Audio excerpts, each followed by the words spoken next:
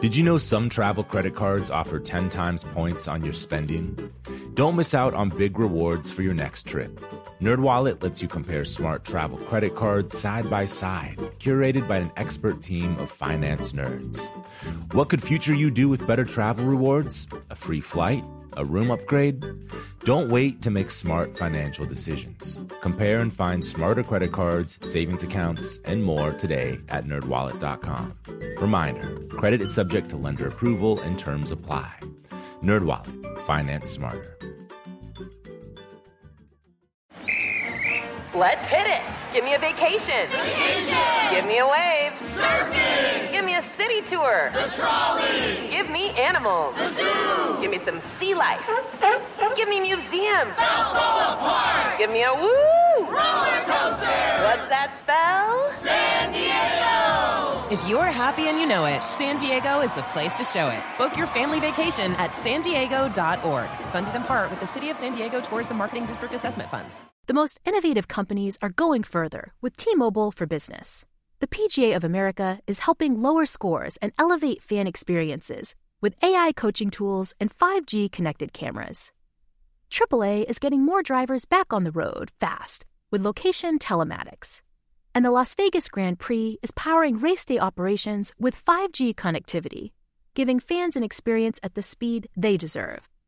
This is accelerating innovation with T-Mobile for Business. Take your business further at T-Mobile.com/now.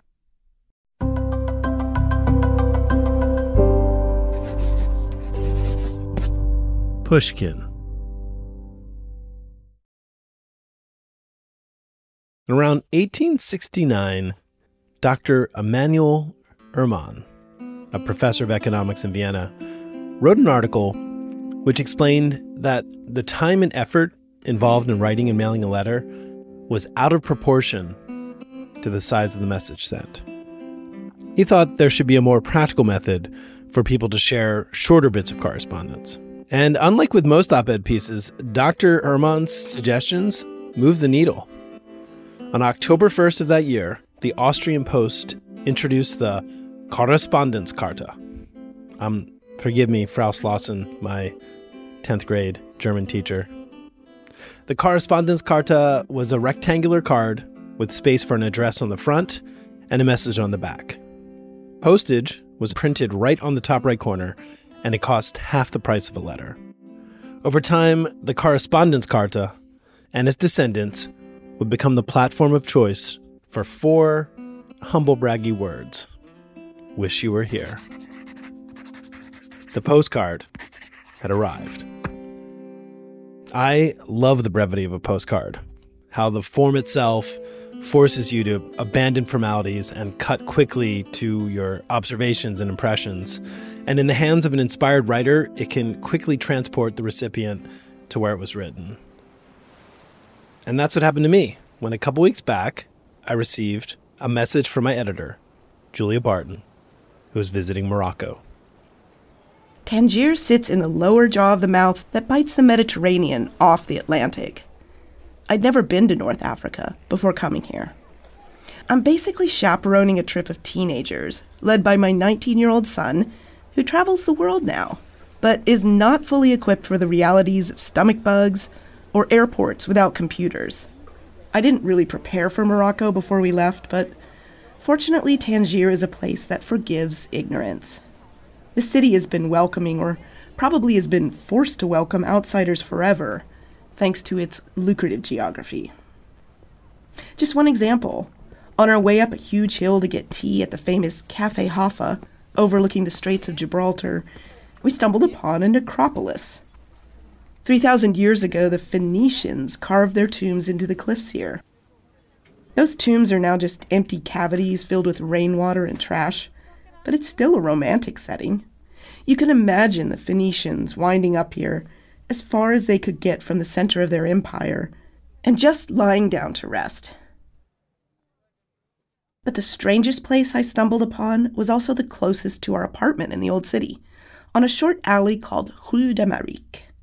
You get there through a gate called, at least on Google Maps, Bab Merican, the American Gate. Try not to be distracted by the feral cats copulating on the stairs, and head into the whitewashed maze of Tangiers Medina, the old city. After a couple of twists and turns, you'll find some guards dressed in universal guard casual, navy blue polyester slacks, and sweaters with patches that say U.S. Mission to Morocco. They stand at the entrance to the only U.S.-registered historic landmark in a foreign country, the Tangier American Legation. I'm fascinated by the official properties of the USA abroad, our bristling consulates where cell phones are confiscated at security. The legation is no longer a consulate. That's now in the Moroccan capital, Rabat. Now, this shard of America charges admission, the local equivalent of $5 to enter. And it houses a museum, a library, and cross-cultural scholarship. The legation building has been in America's hands for more than 200 years.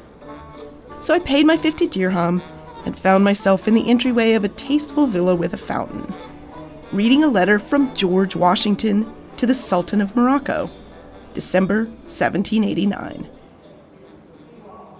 Turns out Morocco was the first nation to recognize the United States. Who knew? There's probably more to unpack about that story, but this museum does not really linger on it or the next 2 centuries. It's fast forward up the stairs to World War II. We learn all about how Tangier had become a den of spies in the interwar period. And then it turned out to be a great place for the Allies to orchestrate a land invasion of North Africa to keep it from falling into Hitler's hands. Operation Torch, as it was called, was a big success. Churchill, FDR, and ad hoc local informant Josephine Baker all feature in the story.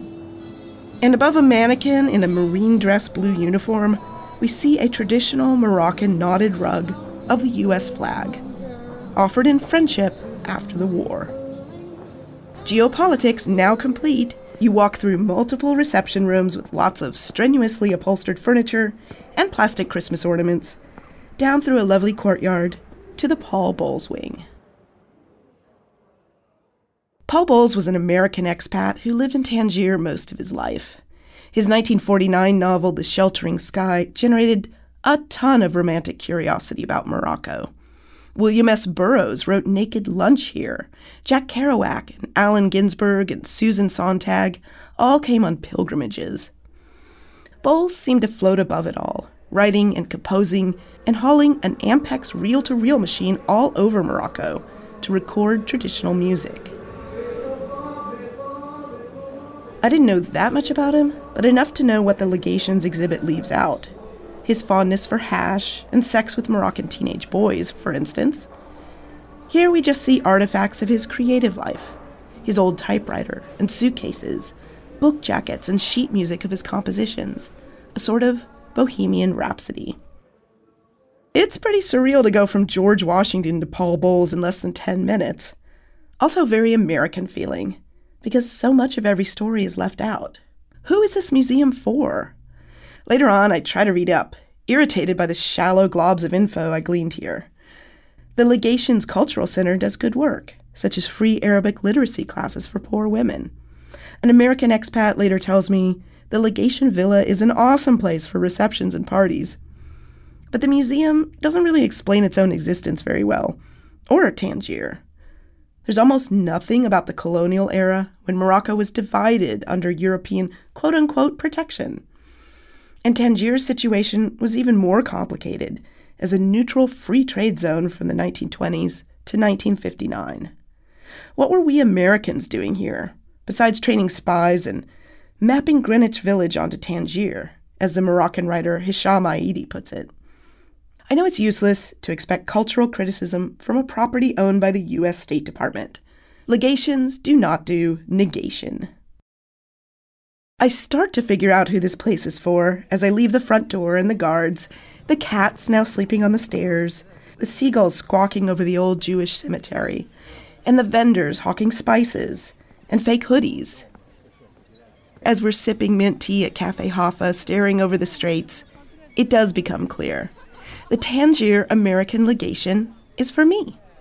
Not me, the visitor who would like more irony. I mean me, a citizen of the USA.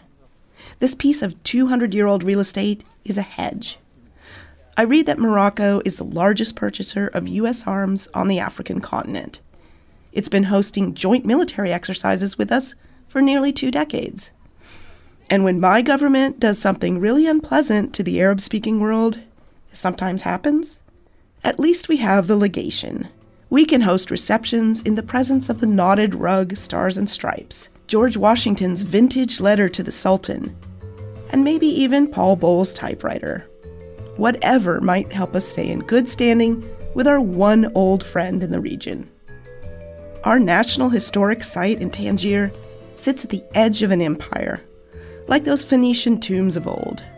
Though I read that when Romans marched in and took over the city, they looted the tombs and removed all signs of Phoenicia. Turns out, Romans were not romantic at all. A postcard from Tangiers, courtesy of my editor, Julia Barton.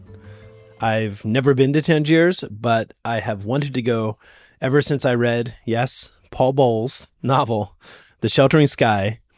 And it was there that he made the observation, a difference between tourist and traveler is that a tourist accepts his own civilization without question, not so the traveler. And according to that framework, Julia is definitely a traveler. All right, we're going to take a break. When we get back, I speak with one of the most talented and cranky travel writers to ever do it. We are here to accrue unredeemable air miles and tier points, to try to be upgraded on aeroplanes and in hotels wherever possible, to try to alter our itineraries to include Bora Bora, and to wish that the internet connections were faster and more reliable. Writer Geoff Dyer joins me after the break. Plus, actor Colman Domingo stops by to answer your travel questions. It's a real barn burner today, folks.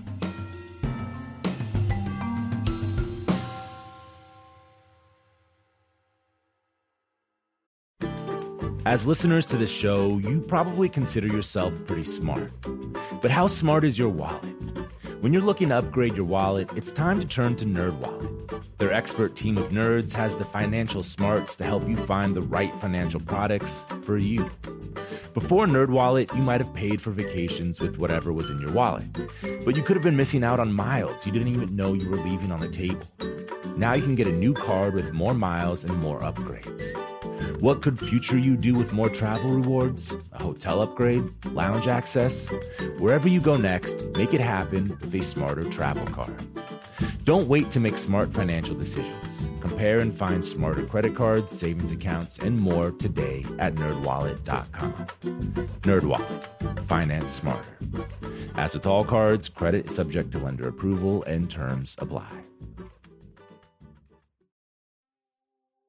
Hello. Malcolm Gladwell here from Revisionist History, my podcast about the overlooked and the misunderstood.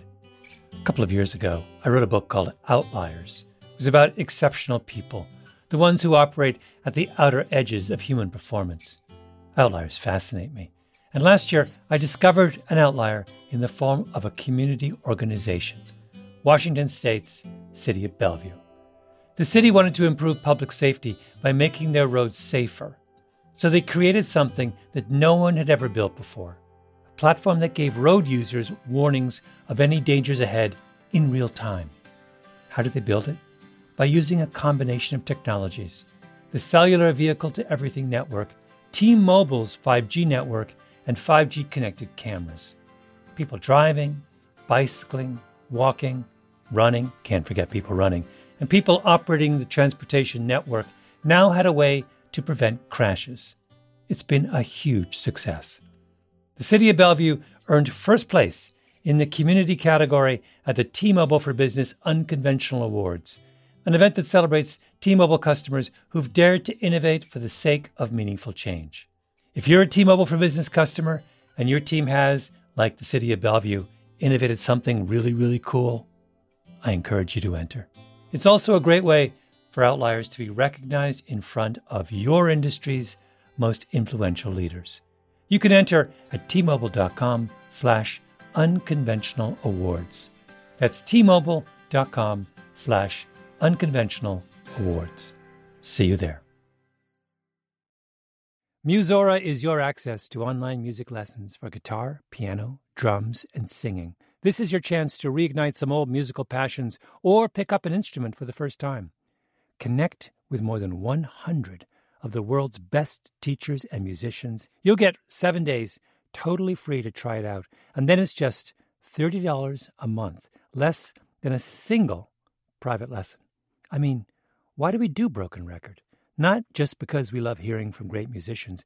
We do it because we think that there is something beautiful about the appreciation of music. Don't you think we need more of that in our lives these days? That's the mission of Musora, to inspire, educate, and connect musicians. Enjoy unlimited personal support, weekly live streams, student lesson plans. It's like having a personal music teacher, only much, much better. Just go to Musora.com, Musora.com, to start a new musical journey today.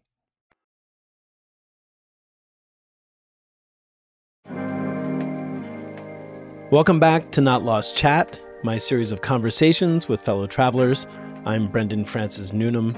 And, one could argue that this whole chat series was an elaborate excuse for me to speak with one of my favorite travel writers, Geoff Dyer. Now, to clarify, Dyer isn't simply a travel writer. He's won numerous awards for his books about jazz, photography, and film. He's also written 4 novels, including The Color of Memory and Jeff in Venice. His latest work is called The Last Days of Roger Federer, another subject dear to my heart. In that work, Geoff confronts his own middle age by examining the last days and plays of famous athletes, writers, and artists. But I'm not alone in thinking that it's in his travel writing where he really shines, and you can find it in collections like Yoga for People Who Can't Be Bothered to Do It and White Sands. So when I met with him, I asked him to start by reading me a passage from White Sands. And at this point in the book, Geoff is on the island of Iva-Ova, nearing the end of his visit to French Polynesia. I joined some other tourists for a boat trip to a nearby island. The minivan taking us to the boat was late, but this didn't matter because when we got to the port, the boat was not ready to sail. That was the thing about Iva-Ova. The huge wait to leave contained within it other little pockets of waiting, so that one was caught in an endless hierarchy of waiting. I was always waiting for the next bit of waiting, climaxing with the final day's waiting in which I would wait to be transferred to the airport, where I would wait for the plane taking me back to Tahiti before the wait for the enormous airborne wait of the flight back to LA, more waiting, and on to London itself. In a sense, that is what we're here for, to wait. While waiting, however, one necessarily ponders other questions that don't go away irrespective of how long one waits. Where did I come from? Where am I going? How long have I got? But the answers to those big questions turn out to be small, or at least they have to be itemized in detail if they're to have any chance of doing justice to the big questions. We are here to accrue unredeemable air miles and tier points, to try to be upgraded on aeroplanes and in hotels wherever possible, to try to alter our itineraries to include Bora Bora, and to wish that the internet connections were faster and more reliable. We are here to suffer terrible disorientation and jet lag, and to be plagued constantly by the desire to be somewhere else. Either somewhere else in French Polynesia, or ideally somewhere else altogether, preferably nearer home. We are here to wish we'd brought different books to read, and to wonder what happened to our lost biography of Gauguin. We are here to wish the food was better, and not to be afflicted by the torment of heat rash, and to wish that we'd brought some calamine lotion to lessen that torment. We are here to buy presents for our loved ones, and then to spend long hours constructing excuses as to why this was impossible, because everything in Tahiti is so expensive and there's nothing worth buying anyway. We are here to be bored rigid, and then to wonder how it was possible to be so bored. We are here to wait at Iva-Oa Airport in the drenching humidity, and to feel definitively what we have felt before, albeit only fleetingly. That we are glad we came, even though we spent so much of our time wishing we hadn't. We are here to make sure our seat belts are securely fastened, our tray tables stowed, and our seats are in the upright position before takeoff and landing. We are here to go somewhere else.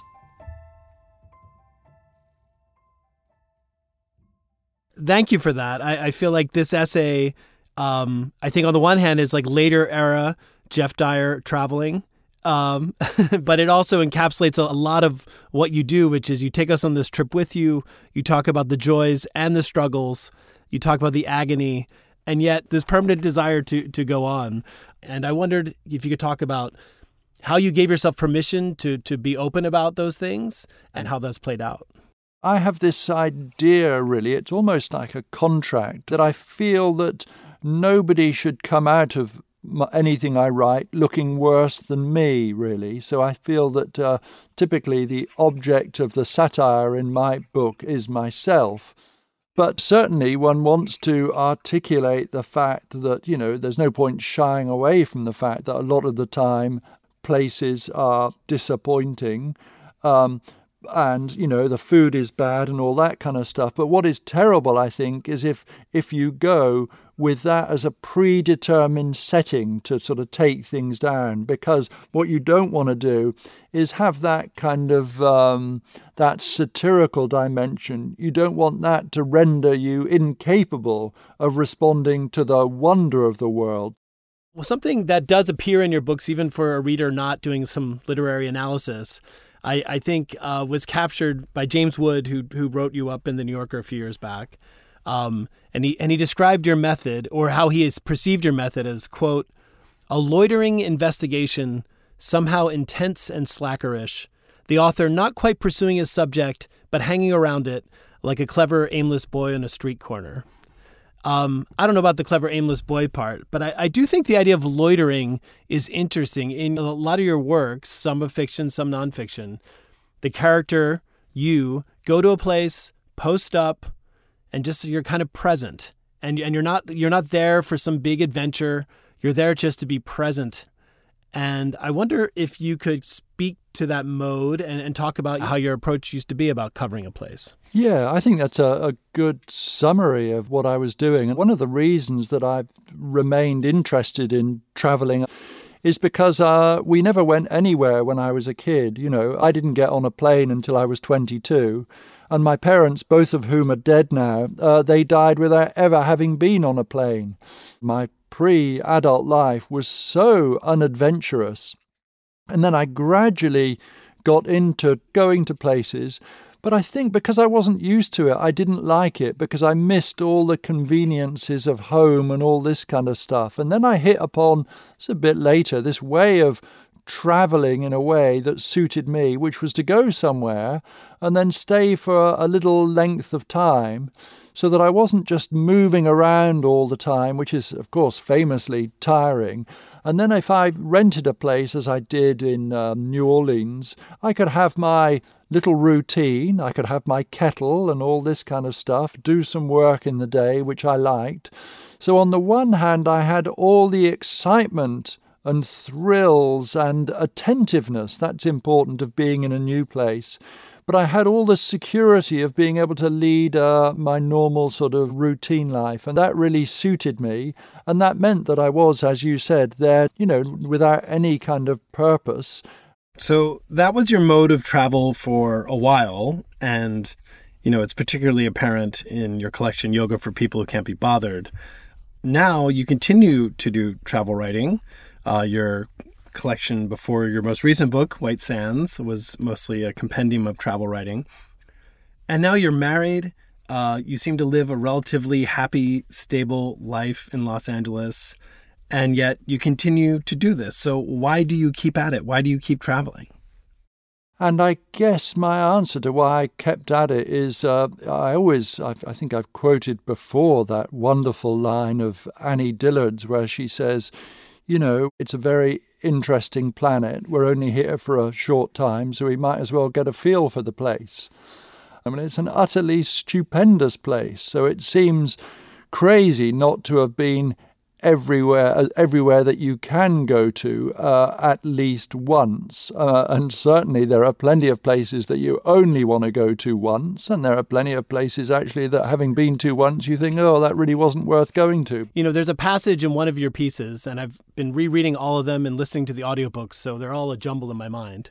But you're in North London, and you walk by where you think Julian Barnes' house is, another British writer, and you say, you know, I'm sure I'm near Julian Barnes, who writes every day in his desk at his home. And essentially what you're saying is, like, how can you possibly be a writer and just be sitting at a desk at a home in northern London from 9 to 5 days a week? And so I guess the question is, which came first for you? Is it the urge to travel and writing kind of helped fuel that? Or you wanted to be this writer, and so your responsibility then was to really take in as much of the world as you can in this romantic sense? Yeah, this is a really good question and a really good distinction you raise. So, I mean, I guess the first thing I should say is that was just a little sort of joke of a paradox that I came up with. And I do believe absolutely, along with, I can't remember who said it now. It might have been Camus or somebody else who said that it's possible to lead a life of great adventure without leaving your desk. So there's that. For me, I found that by the time my first novel had come out, called The Colour of Memory, set in this one area of London, Brixton, in South London, I didn't really have much that I wanted to say about Britain after that. And from that point on, the two things went hand in hand in that, I really wanted to see the world.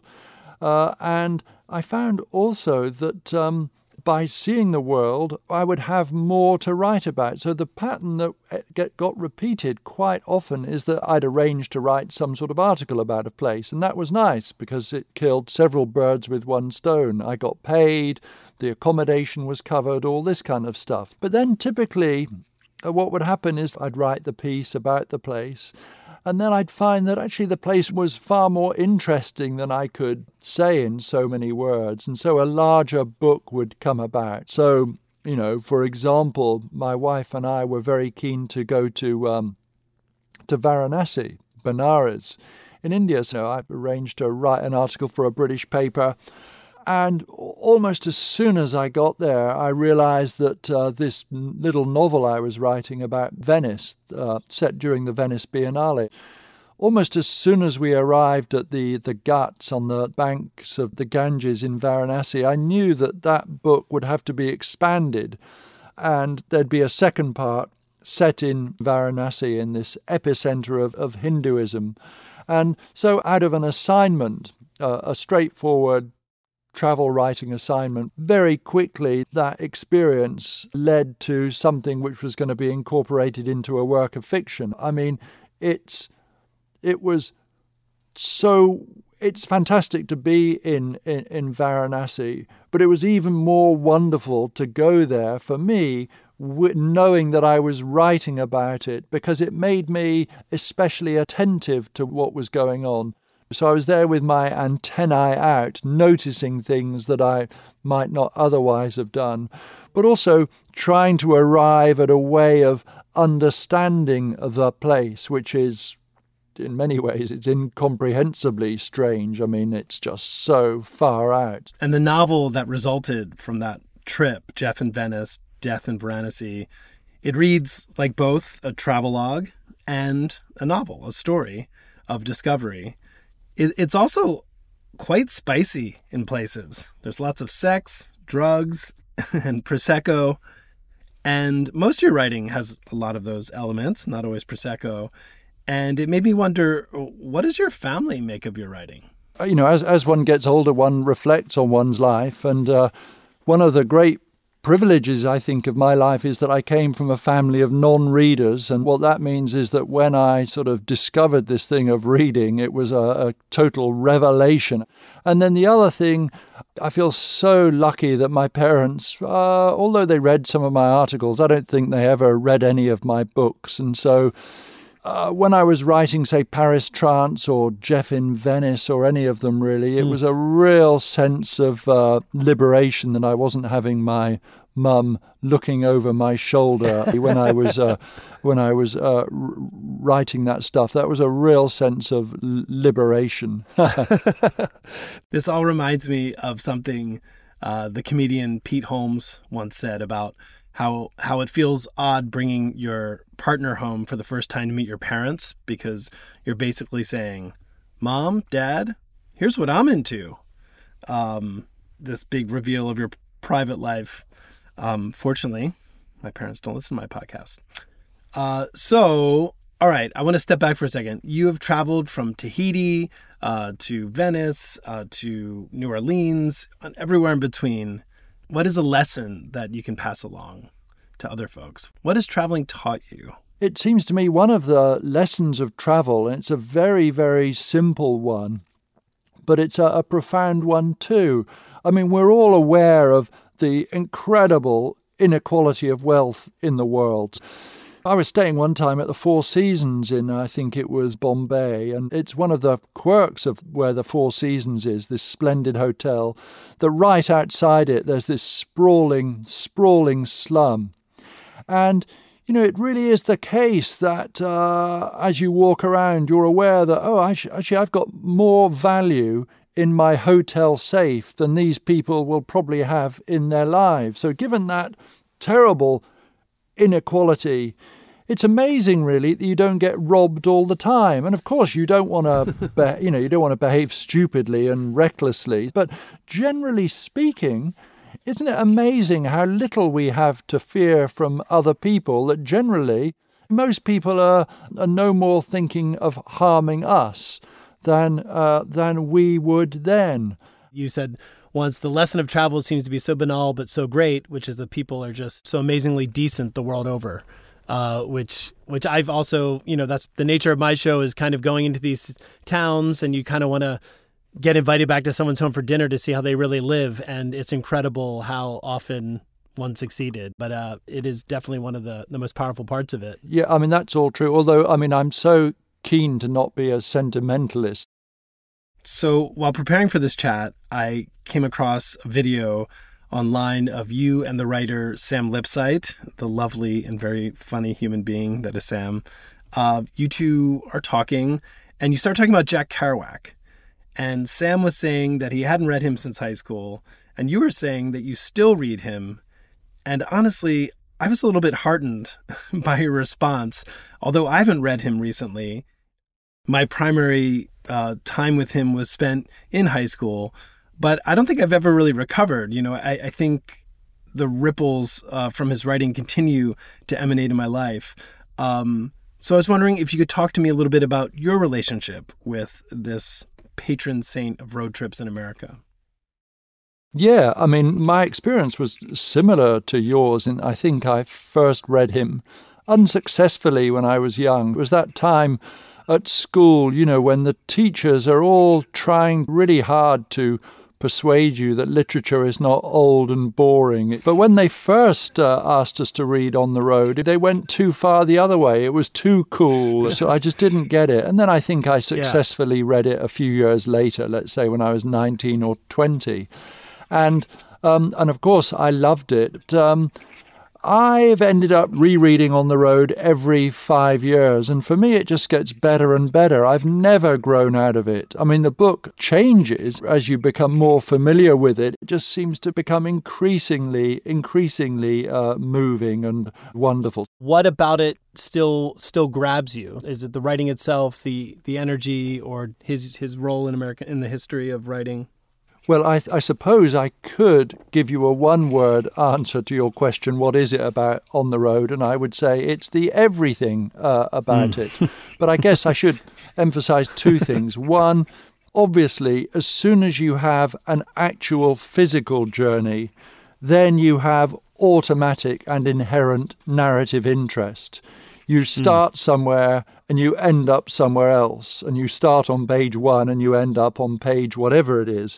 I think that's a crucial thing, this combination of geographical movement and our movement through the pages.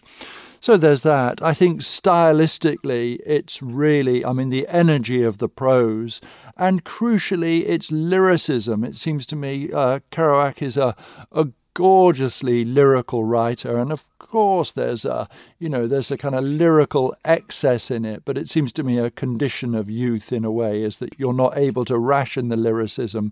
But the abiding thing, which gets stronger as you age, it's such a wonderful novel about friendship and loss. And in particular, there's the famous Dean Moriarty, Neil Cassidy character, and the sort of poignance of the sense of him being sort of left behind, stranded. I mean, that really is one of the enduring things about the book. That's funny. I don't think of the sadness around Neil. I just think of their kind of bonhomie and joy. So maybe I'll have to revisit it soon once I'm done reading your latest. Geoff, thank you so much for coming to chat with me. I really appreciated this conversation. Thank you, Brendan. It's been a great pleasure. I've really enjoyed talking with you. Thanks a lot.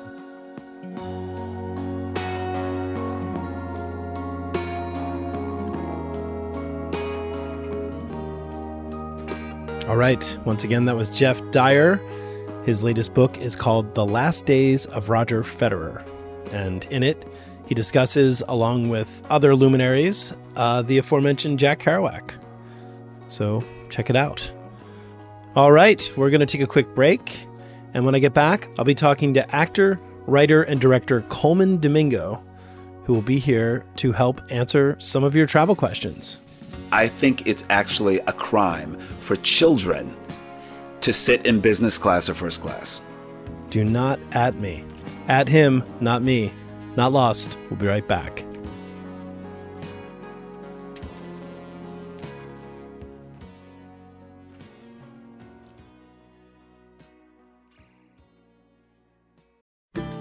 As listeners to this show, you probably consider yourself pretty smart. But how smart is your wallet?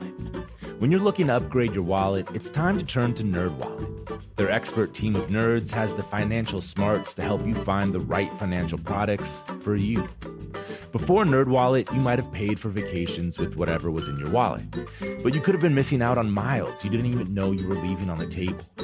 Now you can get a new card with more miles and more upgrades. What could future you do with more travel rewards? A hotel upgrade? Lounge access? Wherever you go next, make it happen with a smarter travel card. Don't wait to make smart financial decisions. Compare and find smarter credit cards, savings accounts, and more today at nerdwallet.com. NerdWallet. Finance smarter. As with all cards, credit is subject to lender approval and terms apply.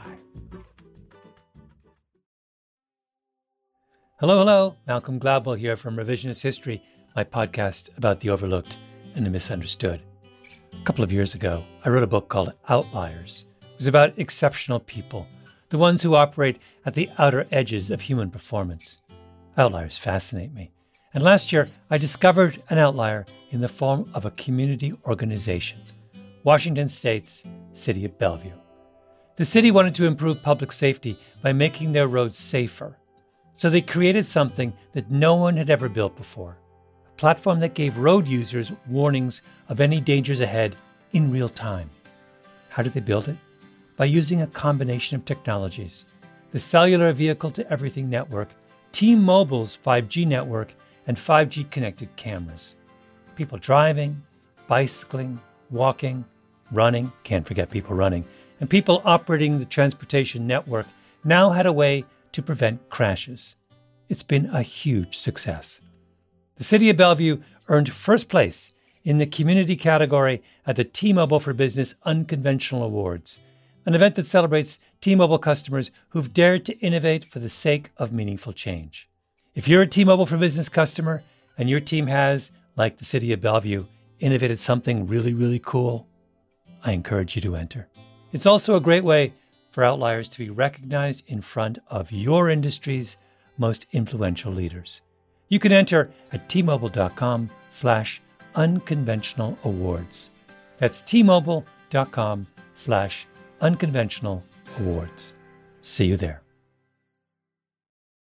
Musora is your access to online music lessons for guitar, piano, drums, and singing. This is your chance to reignite some old musical passions or pick up an instrument for the first time. Connect with more than 100 of the world's best teachers and musicians. You'll get 7 days totally free to try it out. And then it's just $30 a month, less than a single private lesson. I mean, why do we do Broken Record? Not just because we love hearing from great musicians. We do it because we think that there is something beautiful about the appreciation of music. Don't you think we need more of that in our lives these days?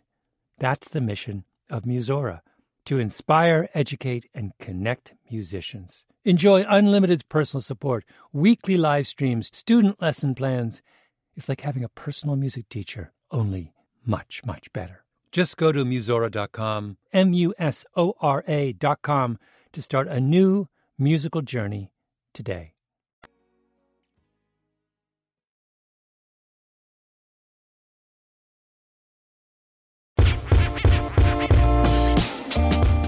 Welcome back, everybody. We've been on a journey this episode from Tangier to French Polynesia to Varanasi, and now we're about to go to Los Angeles, where the actor Colman Domingo is going to help me answer your travel questions. Now, his face might not immediately pop to your mind, but you've certainly seen him. He is a writer, director, and actor who is best known for his roles in Zola, Candyman, and most recently, he won an Emmy for his performance in Euphoria, in which he plays Ali, the Narcotics Anonymous sponsor of Zendaya's character. Here's a clip. You think you're hard? I'm harder. You think you're tough? I'm tougher. You got clean and went to kill yourself? Same motherfucking story here. You want to know why? You want to know why? I'll tell you why. Because you don't know how to live life. You don't have the tools. You're too busy running around trying to bullshit everybody into thinking you're hard and you don't give a fuck, when in reality you give so much of a fuck you can't even bear to be alive. So guess what? New rule. No more wasting my motherfucking time. You want to use, but the least you can do is be honest. Own that shit. Yeah, it is not a rom-com. In addition to Euphoria, last year Colman released an animated short film called New Moon, which was a tribute to his mother and a love letter to all Black mothers and sons.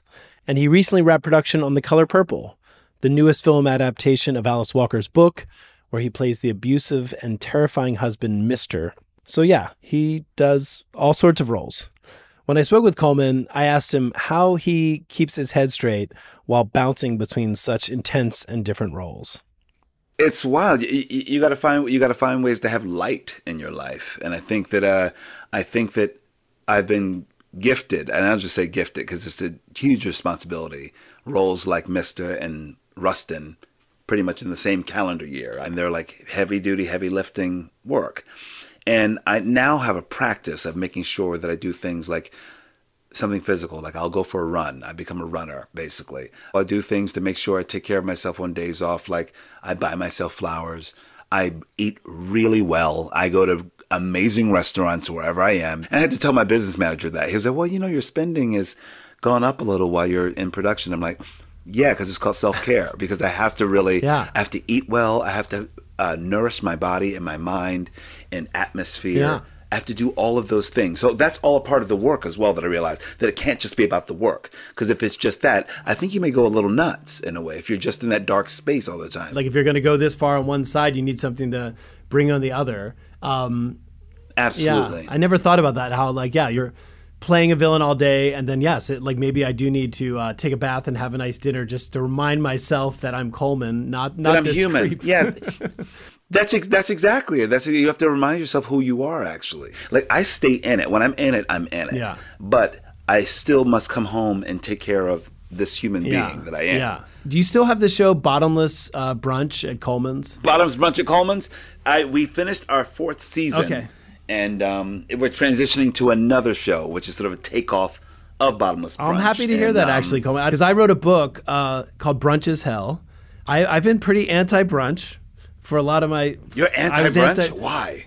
You hate brunch? Who hates brunch? I actually said to people, no one hates brunch. That's why I had a brunch show.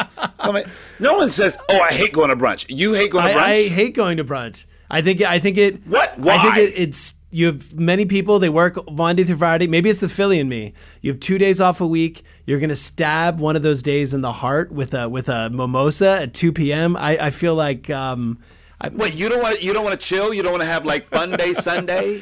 Yeah, so what do you do instead of going to brunch? Will you sit mad? What are you doing? I mean, sometimes I do sit mad, but sometimes I work on creative projects for myself. I cook breakfast at home. No, you're not sir, buying. No, I'm not buying it. What you have to do, that's still doing creative work. You're still doing creative work. Okay. You should be doing things like nothing. Okay. That's what brunch is for. Okay. To eat and drink and talk. Yeah. All right. That gives me anxiety to do nothing. So. Really? Yeah, but I like that you're calling me out on this. You're not wired. You're not wired that. You're not wired. I just feel like I got errands to do. I got things. Why do you think you still have a lot? I'm turning the tables on you. You realize that? Yeah. Why do you feel that you have? And now I'm your therapist too. Yeah. Like, why do you always feel like you have something to do? I don't know. I feel like maybe I feel those hours of by myself, like not. I guess at work sometimes I feel anxious. And when I just have time to myself, I'm less anxious. And then I feel like then I need to take advantage of those moments and productivity. Productivity. And it's a bit of a curse. Maybe it's I got the flu called capitalism. Dude, I think you might need brunch in your life. You could use a good brunch. All right, well, if I come through, because you own a bar, is that right, in L.A., The Wolves? Yeah, I'm a co-owner of The Wolves. I'm a co-owner of a bar in downtown L.A., and it's a good place to go to brunch and chill. Well, maybe if I'm in L.A. But you can't, if you're in L.A. and you can't bring anything with you, I don't want to look over and be like, what creative project are you doing over there? All right, I'll just show up and we'll do it. So Really? You enjoy travel. Do you have any broad travel wisdom to share? Like when you're going places for pleasure, do you have any guidelines? Well, it's funny. I do actually. Let me just tell you about my 50th birthday travel plans. This will explain everything. For my 50th birthday, I knew I wanted to spend 3 weeks in Europe. Where? I don't know. But I did book my flights in and out of London. And then it was about once I'm there, I will go where the weather takes me or where I feel like going. So I would go from London to Paris, and then I went to Berlin. I wanted to go somewhere that I'd never been, and I was like, is it Prague or is it Vienna? And we looked at Vienna and we're like, let's go to Vienna. I don't know anything about Vienna. Yeah. Maybe the sausages or Mozart. Yeah. So we booked a flight, got to Vienna, got a hotel, and then was like, we're here. What is this place? Yeah. And then we found incredible museums and walks and restaurants and everything, and just went down a rabbit hole. That's what I love to do. If I'm going to a major city, I'll try to find, like, it sounds very bougie, but I'll try to find like a store like Gucci or something. Right. Okay. So then I know that I'm in a decent area. If I want a 5-star hotel, I'll find it near there. Fair enough. If I want more of a 4-star artistic, like if I go to Mexico City, I'm like, I think I want to be in the alt. So I will look up hipster coffee shops or something like that. So, great. That puts me in Roma. I'm going to be in Roma then. Great. So I'll get the hotel there, and I'm like, this is the neighborhood I need to be in. I love it. Depending on the experience. Yeah. So I just put myself in a place and then figure it out. So you're like a flaneur who would just stroll around cities, but you're like that. And maybe with a larger area to roam, you're like, I'll put myself in a place, and then I'm going to go where my instincts tell me to go and just relax there. I support that. Absolutely. And I support that. And I feel like I'm very I'm very easy about what it has to be. I think when you have almost low or no expectations of what this city is going to offer, everything is a treat because you take the city as it is, I do. All right, Colman, despite your blind spot about brunch, you strike me as a wise man. Are you ready to help my audience with their travel etiquette questions? Sure. All right, this first one comes from Nicole from Chicago. And Nicole writes, recently I went on a trip with some old college friends. We went to Nashville for a girls' weekend. On the first night, we ordered the tasting menu at a Michelin-starred restaurant. And one of my friends, who has gotten increasingly fussy as she's gotten older, felt ill after our appetizers. So we ended the dinner early and returned to the hotel. So her friend was like not feeling great, kind of short-circuited their Michelin dinner. Ultimately, she was fine. The next night, we went out to see live music, and after one round of drinks, she announced she wanted to leave. I offered to get her an Uber, and she was offended that we weren't all ready to leave with her. What was the right thing to when you're making a motion? Get her to fuck off that trip.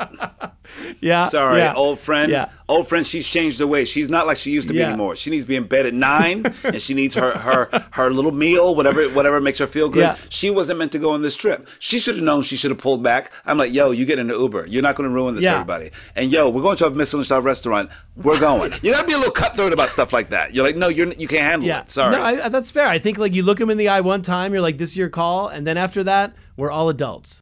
Her friend was going to have a problem no matter what. Sounds like it. Day one, you should have known. When she got sick off the appetizers, No bueno. Colman, I agree with him. No, We got no you. guilt. We got no you, guilt. Nicole. Okay, this next question comes from Dan from Michigan. Dan asks, am I obligated to sit next to someone's pet on the airplane?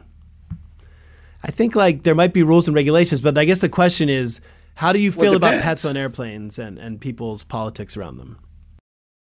Well, I feel like you should get, I don't know, I feel like you should get an alert or something. Yeah. To let you know if Yeah. you're okay with it. And would you want to move or something? Yeah. I feel like it should be known if you bought a dog, if you have a dog or a cat, because you could be allergic to it. To a I mean, dog I or am cat, allergic too. to dogs and cats, but I think that's a Same yeah, here. I think that's a good thought. Like I think in the past 5 to 10 years, we've seen pets enter places they never were entering before.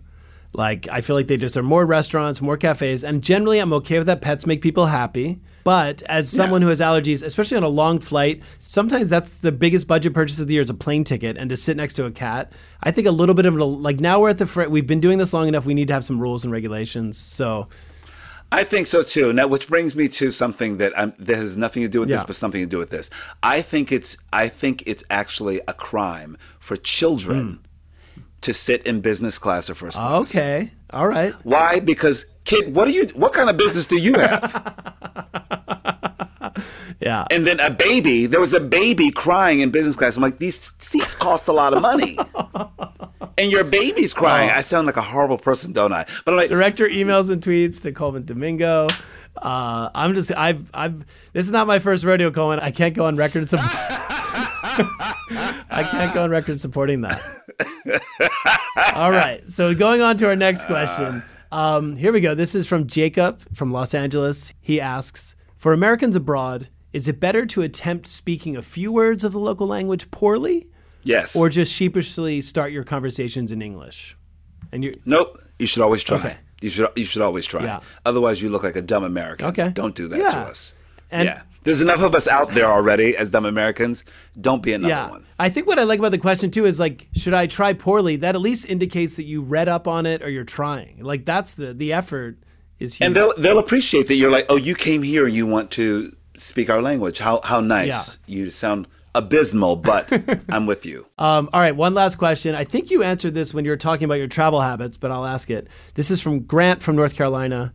When I travel somewhere, I often stick to the tourist spots or the top destinations a place has to offer. I want to do more off the beaten path exploring, but I don't know where to start. Any tips?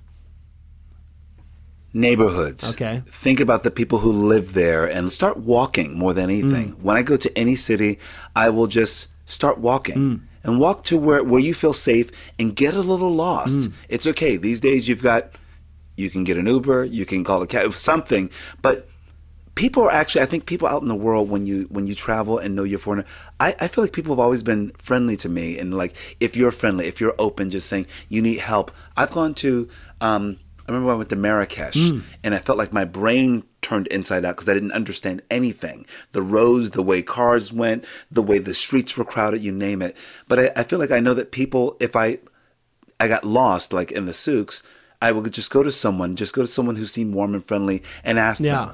Because I also believe that like what you put out is also what you get back. I believe that I'm protected and safe in the world. And I think that that's exactly what resonates for me. And so I will take myself into a neighborhood that I don't know and ask a local, where can you get a good meal around here? And people feel pride. They want to go down there. Yeah. It's great. Yeah. My mother's family's Croatian, and they have a phrase, God protects drunks and idiots. And I feel like when you're a traveler, you're a bit of an idiot.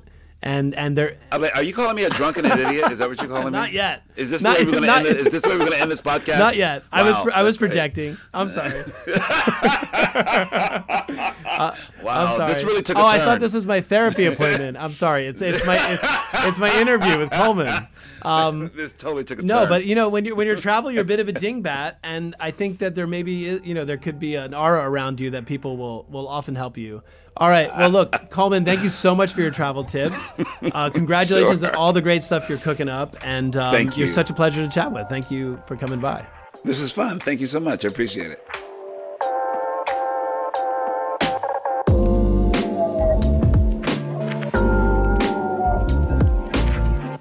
Once again, that was Colman Domingo, everybody. Be on the lookout because he has 2 new films coming out later this year, Rustin and The Color Purple. And that concludes our journey this episode of Not Lost Chat. Thank you so much for joining us.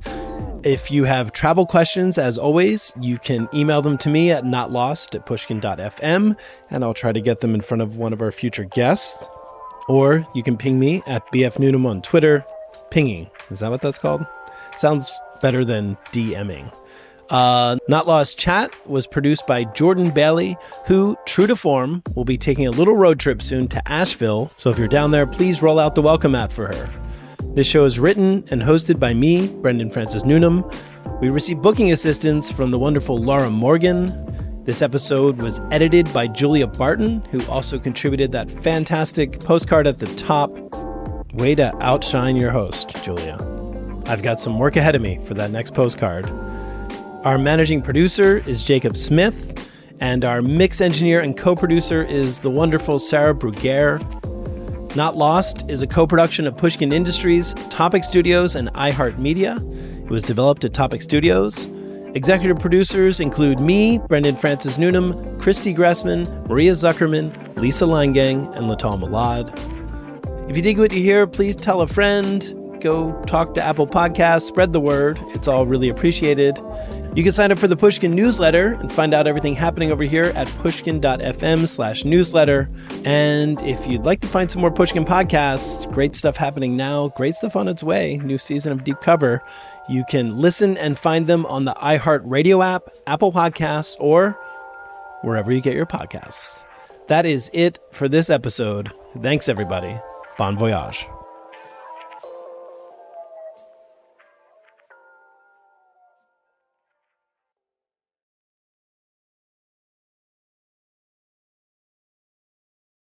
Whether you're a savvy spender maximizing your savings with cashback rewards, a thrifty rate watcher seeking the lowest interest, or a travel enthusiast looking for extraordinary perks, Kemba Financial Credit Union has a visa to complement your lifestyle and unique needs. Apply today at Kemba.org to unlock a limited time 2% cash back on purchases and pay 0% interest on balance transfers for an entire year with a new visa from Kemba. You deserve a card that works for you. Restrictions apply. Offer ends June 30th, 2024.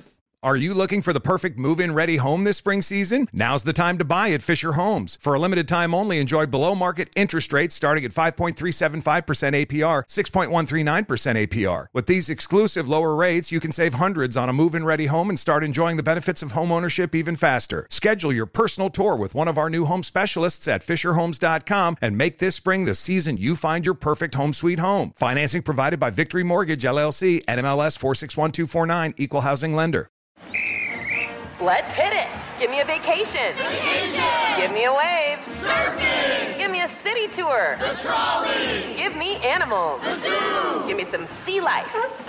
Give me museums. Balboa Park. Give me a woo. Roller coaster. What's that spell? San Diego. If you're happy and you know it, San Diego is the place to show it. Book your family vacation at sandiego.org. Funded in part with the City of San Diego Tourism Marketing District Assessment Funds.